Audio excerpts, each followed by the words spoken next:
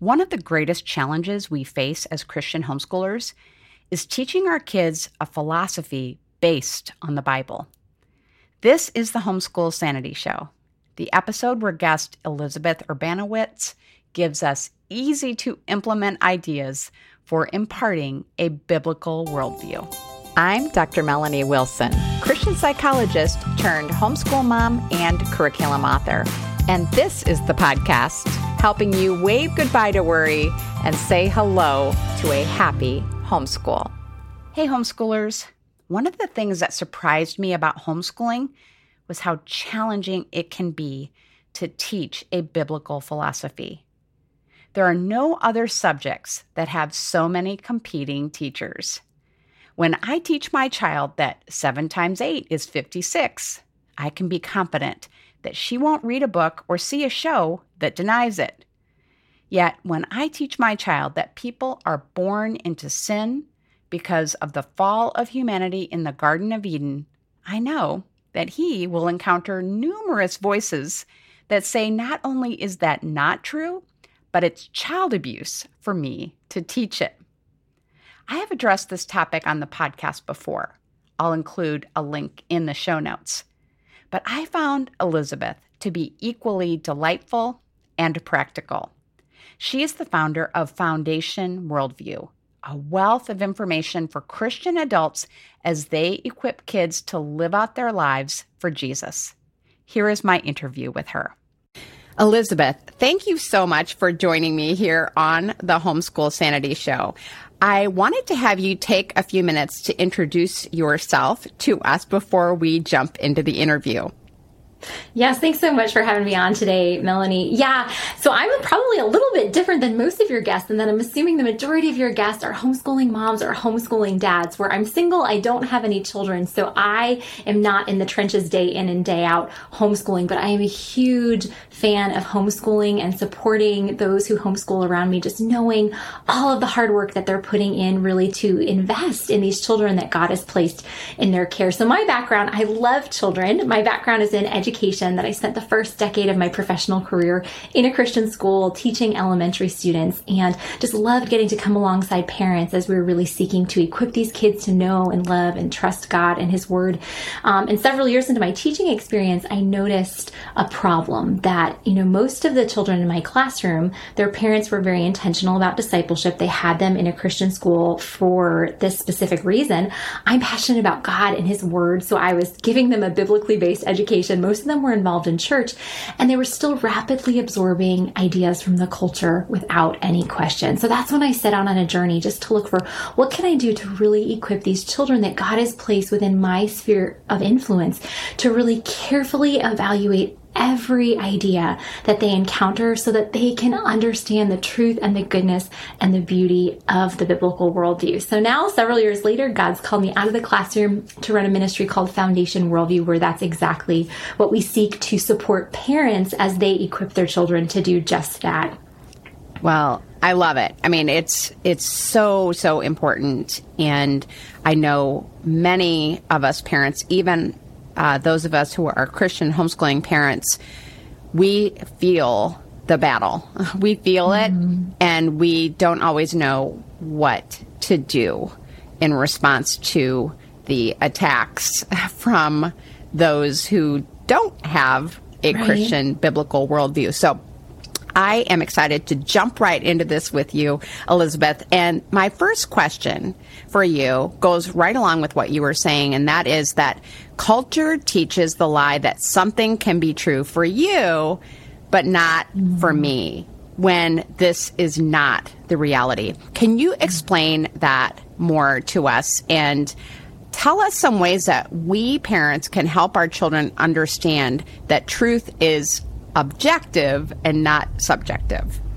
Yes, well, I love that question because I think it's so foundational to everything that we do with our children. And now, for the listeners who are in the trenches day in and day out with their children, trying to teach them the truth and instill the truth in them, and to just even develop an appetite for what is true. A lot of times what we don't realize is that our kids have a lot of times subconsciously bought into this lie that the truth changes from person to person to person. So even if they have, John 14:6 memorized, that talks about Jesus being the way, the truth, and the life, if we're not careful with helping them understand that truth is objective, what they're actually hearing is, Jesus is the way for some people. He's the truth for some people. He's the life for some people. Where, that's not how the world works. Either Jesus is the only way to God, or he is not the only way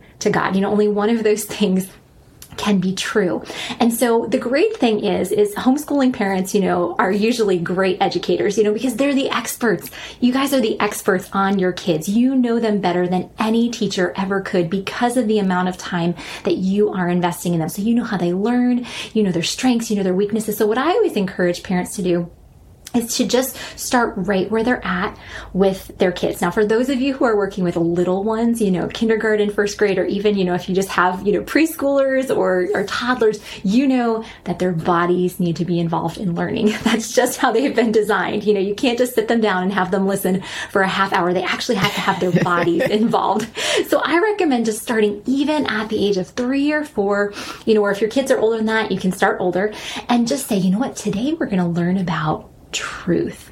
And to just give them a simple definition, just to say truth is what is real, and then have them repeat it. Let's say that together. Let's say that really loudly. Truth is what is real, and say it really loudly and say, okay, now I want you to whisper it as quietly as you can. Truth is what is real. And then say, okay, we're going to play a game.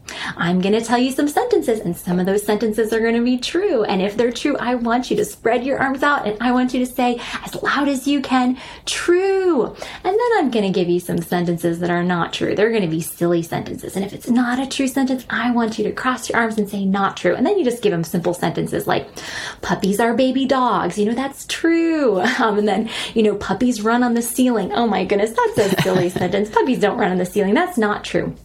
And so just to teach them, to observe if something is true or if it's not true. Then you can teach them about feelings.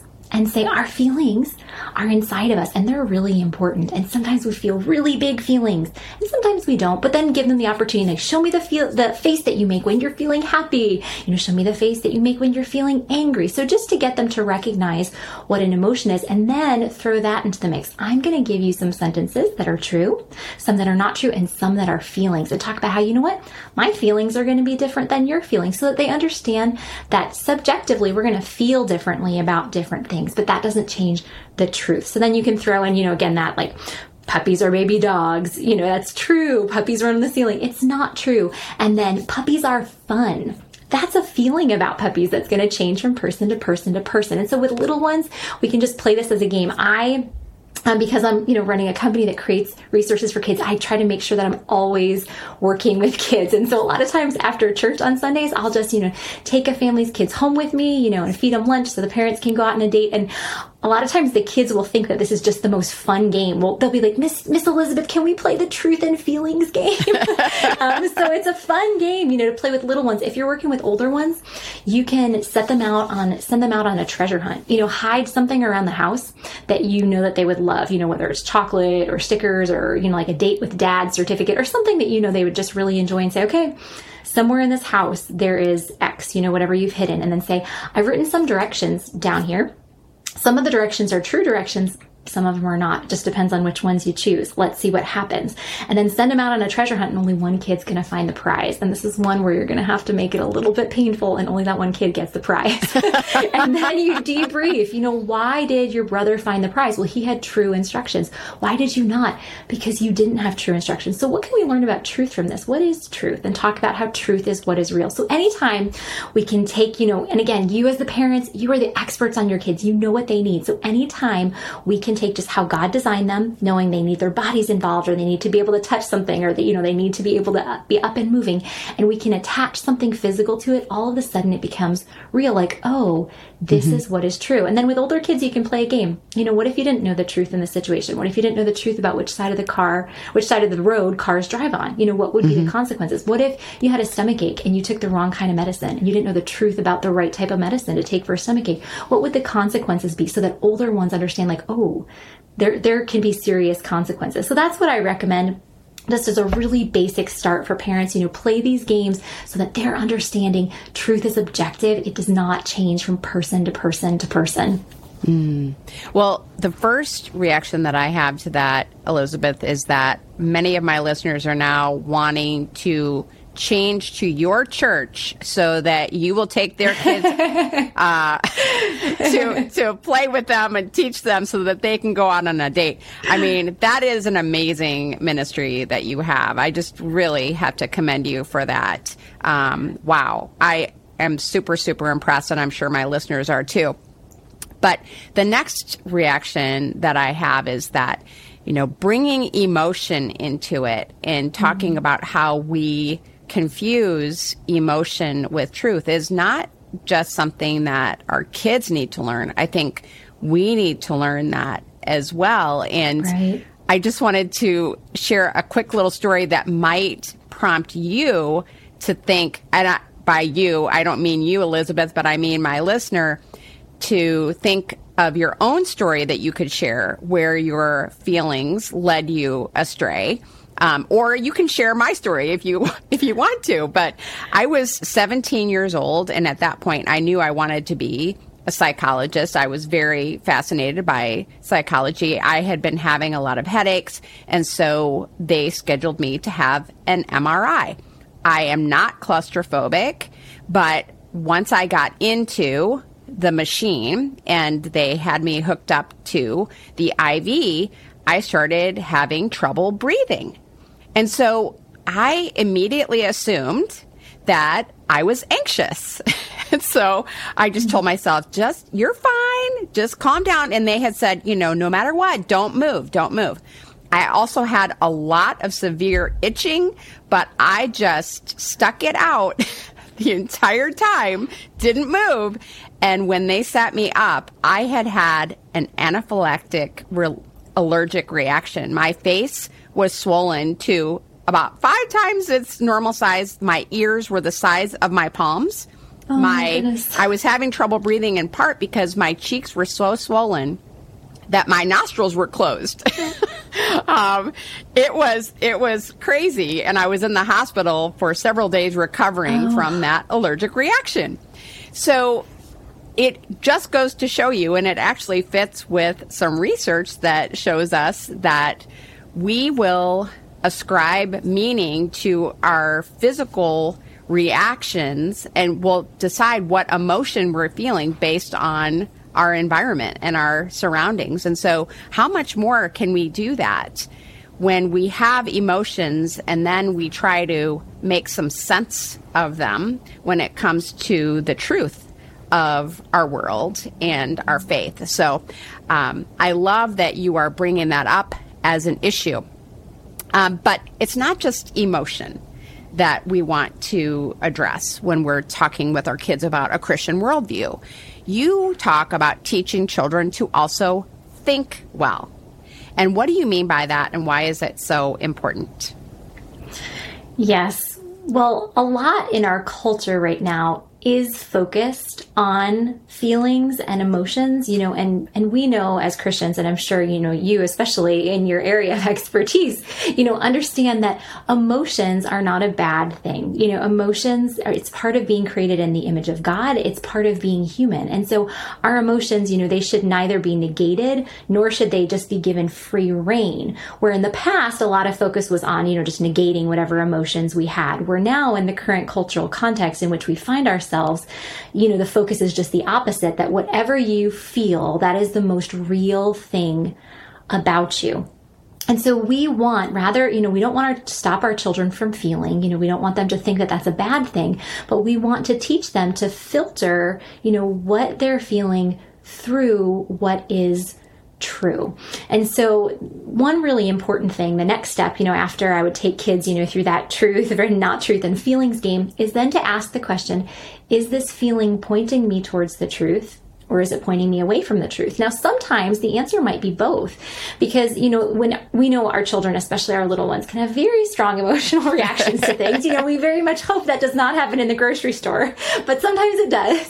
Mm-hmm. But after the heat of the moment, when our child has calmed down, we've taken a step back, when we can talk with them, and sometimes that emotion might have been pointing them to truth and then it changed. If our son took our daughter's toy and our daughter gets very upset, she's feeling that anger because she is being treated unjustly, and that's a correct, response to that. But then that emotion might lead her to believe that the best thing to do is to push him down, which that is not true. So we want to equip our kids to filter these things, but not only the things that are happening internally, we want to equip them to filter everything that's coming to them externally. Now, I'm sure, based on just the population of your listeners, that most of the people listening are pretty careful about the amount of screen time their children have, the amount of messaging that they're receiving. But really, unless we live off of the grid, it's virtually impossible to get away from screens. I go and pump gas at the gas station. I'm just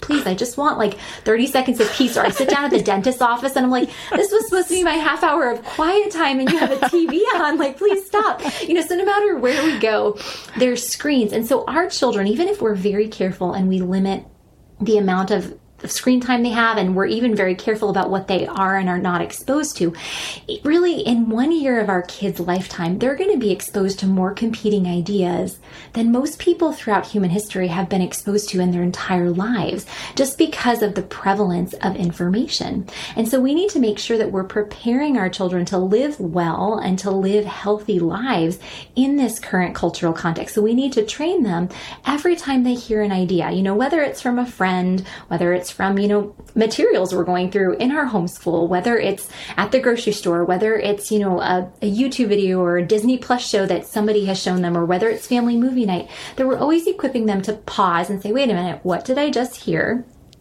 Is that idea true? Or is it not true? Now, it doesn't mean that we have to keep our kids away from all untrue ideas. We need to expose them to some things so that they're prepared to live in the world. But they just need these skills to be able to say, stop, pause, what was that idea? So that they first identify the idea. That's half the battle. Actually identifying what this is rather than just being a passive recipient of information. Then saying, okay, how do I know whether or not this is true? And that's where we need to give them skills in how to evaluate different ideas that they encounter. And along with that, what do you think about teaching kids about other religions' views? I think sometimes as parents, we're nervous about that because we think, well, what if this seems really appealing to my child? I'm thinking in particular about a more Buddhist perspective, which is very popular, especially some of the teachings of it. And so should we teach our kids about other traditions, worldviews? I love that question. And I think it's the $1 million question for many parents, figuring out, okay, what, my kids live in the world, but we don't want them to be of the world. So should I just protect them from all of these alternate ideas, or, should I expose them? And so the analogy that I like to use, and my answer is yes, I do think we do need to expose them to these other ideas in a healthy way. And the analogy I like to use is hand sanitizer. That when my first year of teaching, I got sick a ton, which if anybody, I know there's a lot of homeschooling moms with education backgrounds, and so I'm sure they've had these experiences too. Your first year teaching, you're around all these kids, you get sick a lot. Then your second year, you're supposed to get sick a little less. Your third year, you're immune. Where with me, just the opposite happened. I got sick, a lot. My first year, I got sick even more my second year. By my third year, I had been on several rounds of antibiotics before Christmas break because I had a number of sinus infections. So eventually I went to the doctor and I was like, listen, I don't want any more antibiotics. I want us to figure out what is the root cause of this so that I can, stop that. So the doctor asked me a bunch of questions. And one thing he discovered was something that's been true about me since I was 5 or 6 is that I'm a germaphobe. And so in my classroom at the time, I did not have a sink. So instead of, washing my hands, I would use hand sanitizer all the time. And when I say all the time, I mean probably 50 times a day. Oh, wow. Okay. So it was a lot. And so he said, Elizabeth, he said, hand sanitizer is good if you can't wash your hands, before you're about to eat something, or if you need to rub your eye or rub your mouth. He said, but when you use, this volume of hand sanitizer, what you're doing is you're not not only are you killing any potentially good bacteria that's on your hands, but you're not allowing your body to get exposed to these germs in very small doses. And so therefore, when when a kid coughs in your face, you haven't had any time for your body to learn how to fight this virus. And so he said, what I want you to do is I want you, to wash your hands or use hand sanitizer before you eat. And if you have to rub your eye or your mouth, and no other time. I followed his advice, and what do you know? I went 5 years without another sinus infection, because it was actually preparing my body by letting my body get exposed to different germs in small doses, in a healthy way so that my immune system could be prepared. And I think it's the same way with our kids. We don't just want to push our kids off the deep end and be like, well, here's ideas out there. Have fun figuring them out. That would be like sending me into a tuberculosis ward, just, with no protection. But at the same time, if we are sanitizing everything and only ever exposing them to things that we think are safe and things that only portray the Christian worldview, one day, I think most of the parents out there listening, you want your children to grow up and to get married and have children and have jobs. You don't want your children living with you probably when they're in their 30s. That's not your life goal. And so you want to prepare them for the world in which we're living. And so they are going to be exposed to these ideas one day, and they probably already are exposed to them in some small way. So when we can directly teach our kids what the biblical worldview teaches about something, and then directly teach what another worldview teaches about that thing, and then give them the opportunity to ask questions, to think through it, we have the opportunity for them to be able to learn, oh my goodness, what's presented in the Bible actually lines up with reality. When you think about what we've been talking about so far with emotions, and helping our kids understand emotions, and then even thinking through what Buddhism, which you brought up, teaches, the Christian worldview teaches that, we're created in God's image, that emotions are part of being image bearers. And this side of the fall of Genesis 3, some of our emotions are going to be healthy and point us to truth, and other ones are not going to point us to what's true. So we have to actually discern that in light of God's word, where Buddhism teaches that the way to have a happy and fulfilled life is to completely detach yourself from any feeling and any desire, so that you're basically emotionless. And so we can have the opportunity, to teach that to our kids, to have them read some things, that are presented from a Buddhist perspective, and then ask, what actually lines up with the truth? Do you think it would be healthier if we just never felt anything and we kind of walked around like robots without any desires? Well, what would we miss out on? We'd miss out on loving one another. Isn't that crazy? We would miss out on the love that we have for our family. We would miss out on the love that we have for our church family. And so then to talk through that and talk through where the biblical perspective is that love sometimes hard? Yeah. Sometimes it's really hard. Sometimes are we going to have bad days? Yeah, but the goal is to make sure that we're only following emotions that are pointing us to truth. So when we can do that with our kids, we are setting them up for success when they do one day encounter these alternate worldview ideas. I love it. And I am imagining that because you really want us to be having conversations with our kids about truth and about other worldviews, that you're also passionate about kids studying the Bible on their own. And I will tell you honestly that I think I and other homeschooling parents can get into a mode where we are the teacher. We're going to teach you. And yes, we're going to encourage our kids to study it on their own, but we feel responsible. So can you speak to that a little bit? Yes. Well, first of all, just want to encourage you and any other homeschooling parent, that the desire to be the teacher and the desire to guide your kids in truth, that is a good desire. That is a good God-given desire.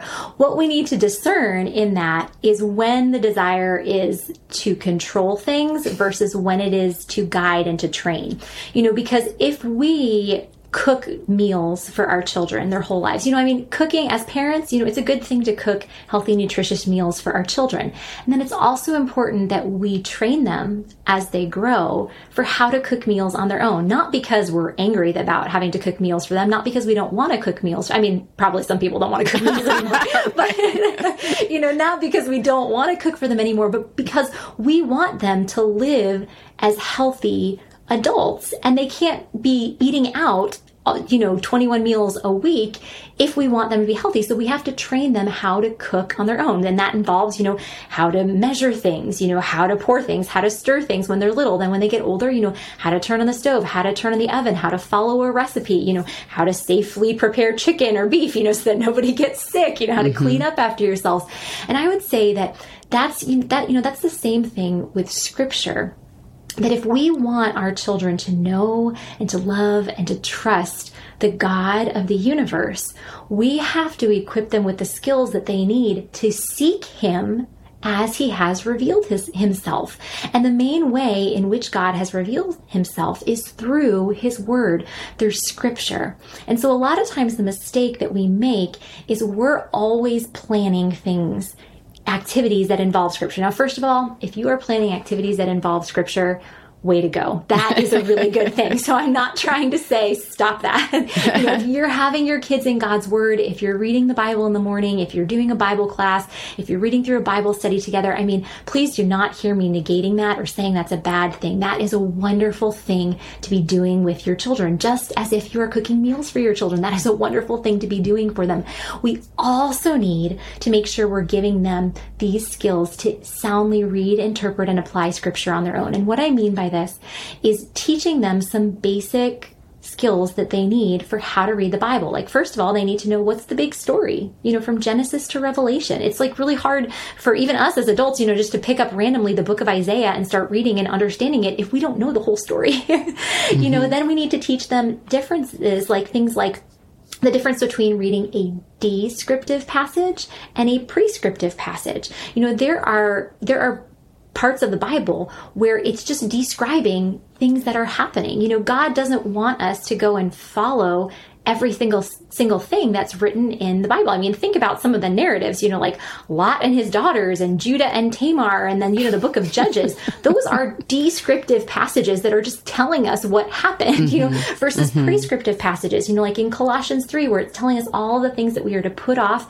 and put on as Christians. And so we need to teach them the difference between that. We need to teach them how to read different genres, how to read Bible verses in context, so that they don't just pull one verse out and incorrectly understand it. So if we can give them just some basic skills in sound biblical interpretation, we're going to then set them up to be able to read, interpret, and apply God's Word as they grow.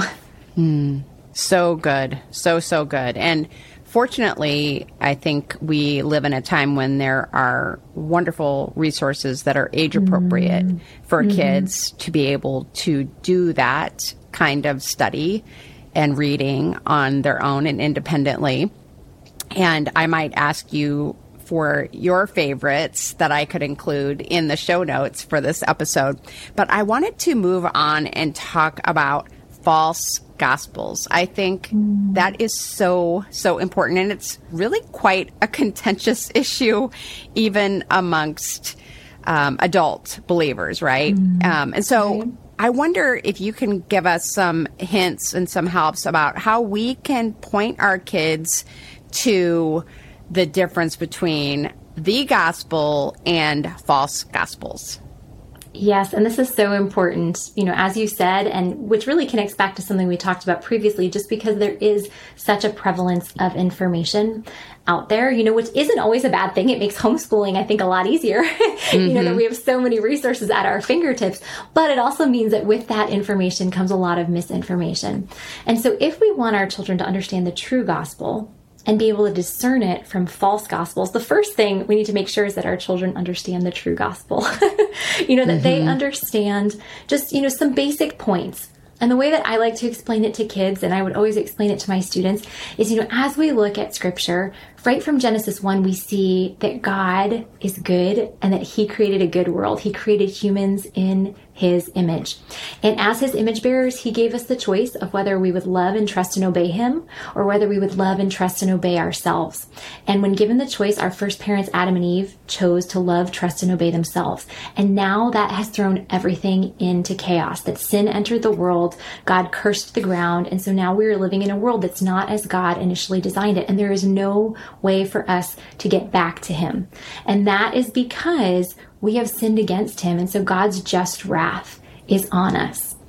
And the only payment for that sin was God himself bearing God the Son bearing God the Father's wrath on our behalf. And so that's the good news. You know, the good news is we're created in God's image, but we're fallen. That's the bad news. And then the good news is that Jesus bore the penalty for our sin. He rose again to new life. And so now anyone who turns from their sin and trusts in Jesus is reconciled to God. They become part of God's family. And so obviously I wouldn't just say that, I just said that very quickly, probably in like 30 to 60 seconds. I wouldn't say it that quickly to a child. And there's so many good resources out there to be able to explain the ABCs of the gospel, to children. And so once they understand that, that's when we can have the opportunity to talk with them about different gospels. And anytime we see something, and especially the interesting thing that I find about our culture is our culture thinks of itself as so like loving and accepting and compassionate.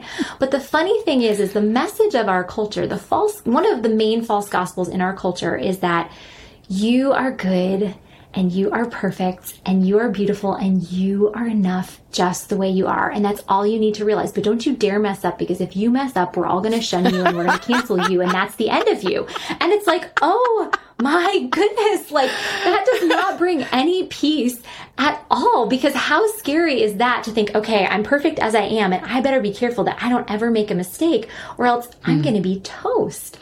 And so that's something, that we can bring up with our kids when we see that message, in the media that, you just need to follow your heart. You're enough. You're beautiful.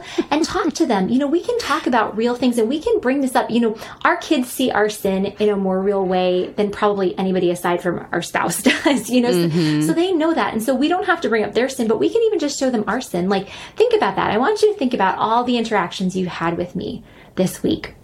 We've had some good ones, and then we've had some different ones. Do you remember when you and your brother got in a fight, and I tried to stop it? And then what did I do? I lost my temper, and I yelled at you. I wasn't treating you like you were an image bearer. So is mommy good enough just as she is? Is that all I need to do is just realize that I'm enough, and I'm perfect, and I'm beautiful? And talk through those things with our kids. And this is a great opportunity, if you have any screen time with your kids, I would just encourage, the listeners, just sit down with your kids while they're watching a show or while you're having family movie night and talk about, what is the gospel in this, in this show or in this movie, what is the main problem and what is the main solution to it, because there are some shows that do kind of follow, we might be surprised and we're like, oh, actually they're talking about self-sacrificing and somebody else had to self-sacrifice, for that person. That kind of is the Christian gospel. And then there's other ones where it's just like, well, you're just perfect just the way you are, and just stick with that, or there's other solutions. So if we can give our kids that formula, let's look for what is the main problem in the world in this, in whatever form of media or book or, whatever we're looking at. And then what is the main solution? And there's this quote, there's a man named Os Guinness. I think he's an anthropologist or a sociologist. I don't know exactly what his title is, but he has this quote that I love and I think is so applicable to us, exposing our children to false gospels. He says, contrast is the mother of clarity. I always find that I wonder at the gospel more when I see the alternatives. And if we can help our kids see that, even just, as funny as it was, as I was describing, you're wonderful, you're beautiful, but don't you dare mess up. Just having our kids think about how beautiful is the gospel of Jesus Christ, that it's like, you are incredibly valuable and incredibly loved, but you are broken beyond your own fixing. But you know what? God has provided a way for you to be made whole again. And you know what? It is not at all dependent on you. Like, what good news is that? That is such a relief. That's such a beautiful relief. And that we want them to see the truth and the goodness and the beauty of the true gospel by comparing it to these false gospel alternatives. So good, Elizabeth. Absolutely beautiful, just profound.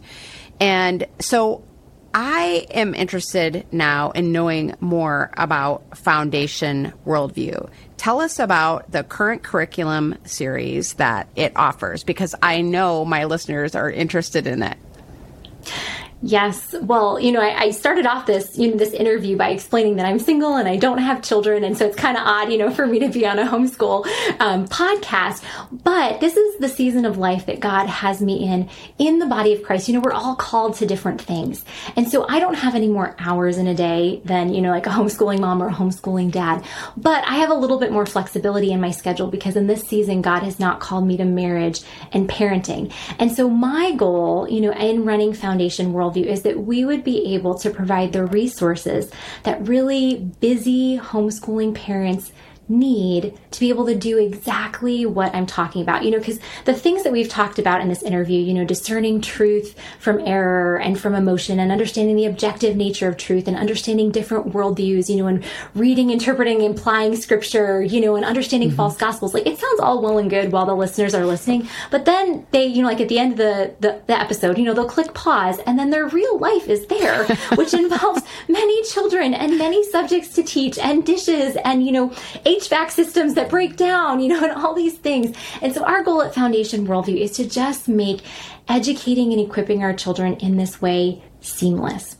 So what we do is we provide curriculum, and they're not everyday curriculum because we know what homeschooling mom has time to add another class every day into her schedule. No homeschooling moms do that. So we have curriculums that are designed to be implemented once a week over a 30-week span, to give you a little bit of flexibility. And if you know how to press print and play, you can implement the materials. So what we do is there are teacher's guides, so you can teach it yourself, but there are also teaching videos if you want to watch alongside your kids. Because one thing I know as a teacher, anytime I was asked to teach something that I myself wasn't super familiar with, I found it so intimidating because I was just like, oh my goodness, what if they ask me a question that I don't know how to answer, and then I give them an answer and it's wrong, and like I ruin their understanding of it, or like they think this isn't true because clearly I don't know it. And so that's why we have teaching videos, and we also have parent videos just to say, hey, here's questions your kids might ask. If your kid asks this question, this is how you can answer it. So we try to make it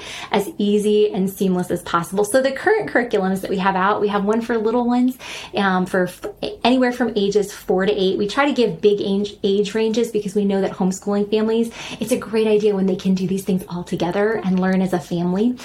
So for the 4 to 8 range, we have just a basic worldview curriculum where we're teaching little ones the basics of a biblical worldview, kind of in the way I described before, with lots of body movements and up and down and loud and quiet, just to engage them right where they're at. And then for older kids, for ages 8 to 12, and that range can be a little, if you have kids a little bit older or a little bit younger, you can include them in that too.